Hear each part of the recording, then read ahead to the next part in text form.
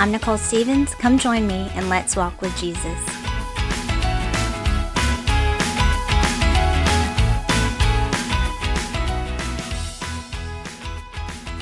Have you heard of these verses?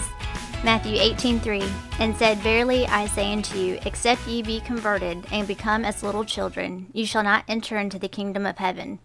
Luke 18:17, Verily I say unto you, whosoever shall not receive the kingdom of God as a little child shall in no wise enter therein. Matthew 19:14, But Jesus said, Suffer little children, and forbid them not to come unto me, for of such is the kingdom of heaven. It's funny that oftentimes when children become saved or baptized, we often have a thought in the back of our head that they don't understand the decision they're making. My 16-year-old asked Jesus to be his Savior when he was only 5. He asked me about it, and I told him that being saved is more than just wanting to go to heaven and be with Jesus. It's about realizing that you're a sinner, you do wrong things, and that Jesus is the Son of God who died for our sins and forgives our sins if we ask him and believe that he rose again. I told him he was still young, so he should probably wait until he was older. And his response was, if Jesus will forgive me for my sins and I will get to be in heaven with him, why would I want to get saved right now? Well, heck, why am I standing in your way? So I led him in prayer to ask Jesus to be his Savior. My 11-year-old got saved when he was 6. During our Bible time, we read John 13, which says, He came to Simon Peter, who said to him, Lord, are you going to wash my feet? Jesus replied, You do not realize now what I am doing, but later you will understand. No, said Peter, you shall never wash my feet.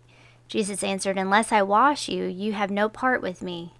Then Lord, Simon Peter replied, Not just my feet, but my hands and my head as well. I told my 6-year-old at the time that just as Jesus was washing the disciples' dirty feet and making them clean, Jesus does that to our hearts. We are sinners, we do wrong things, and it makes our heart dirty. Jesus wants to make our hearts clean and wants to be close to us.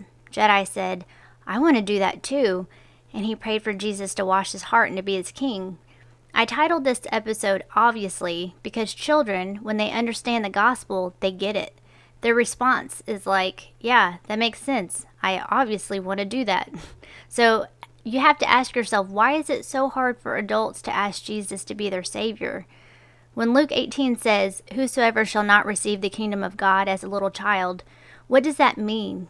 I think it means exactly how my 2 boys received it. It was an obvious, easy choice. There was no questioning, resisting, putting it off. They received it like the true gift that it is. They were not prideful and insulted to learn that they are a sinner. They were honest and knew that they were. It was great news to them. Not only did they get to spend eternity in heaven with Jesus, but that he would forgive them of all their sins. They were also humbled to know that God's only Son, Jesus, died on the cross for them. That made them feel sad, but thankful that Jesus did it for them and offered to rescue them.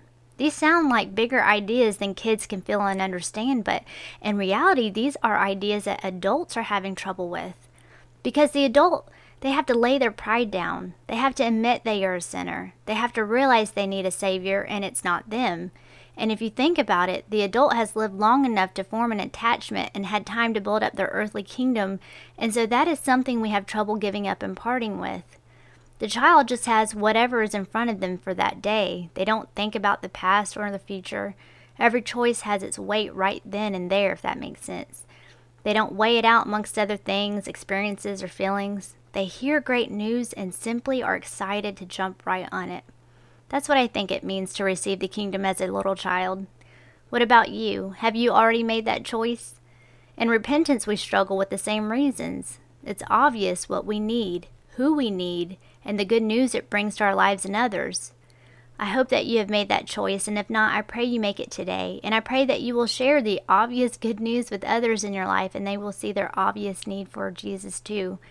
If you have any questions or prayer requests, feel free to message me at walkwithjesuspodcast@gmail.com, and I'll talk to y'all next Monday.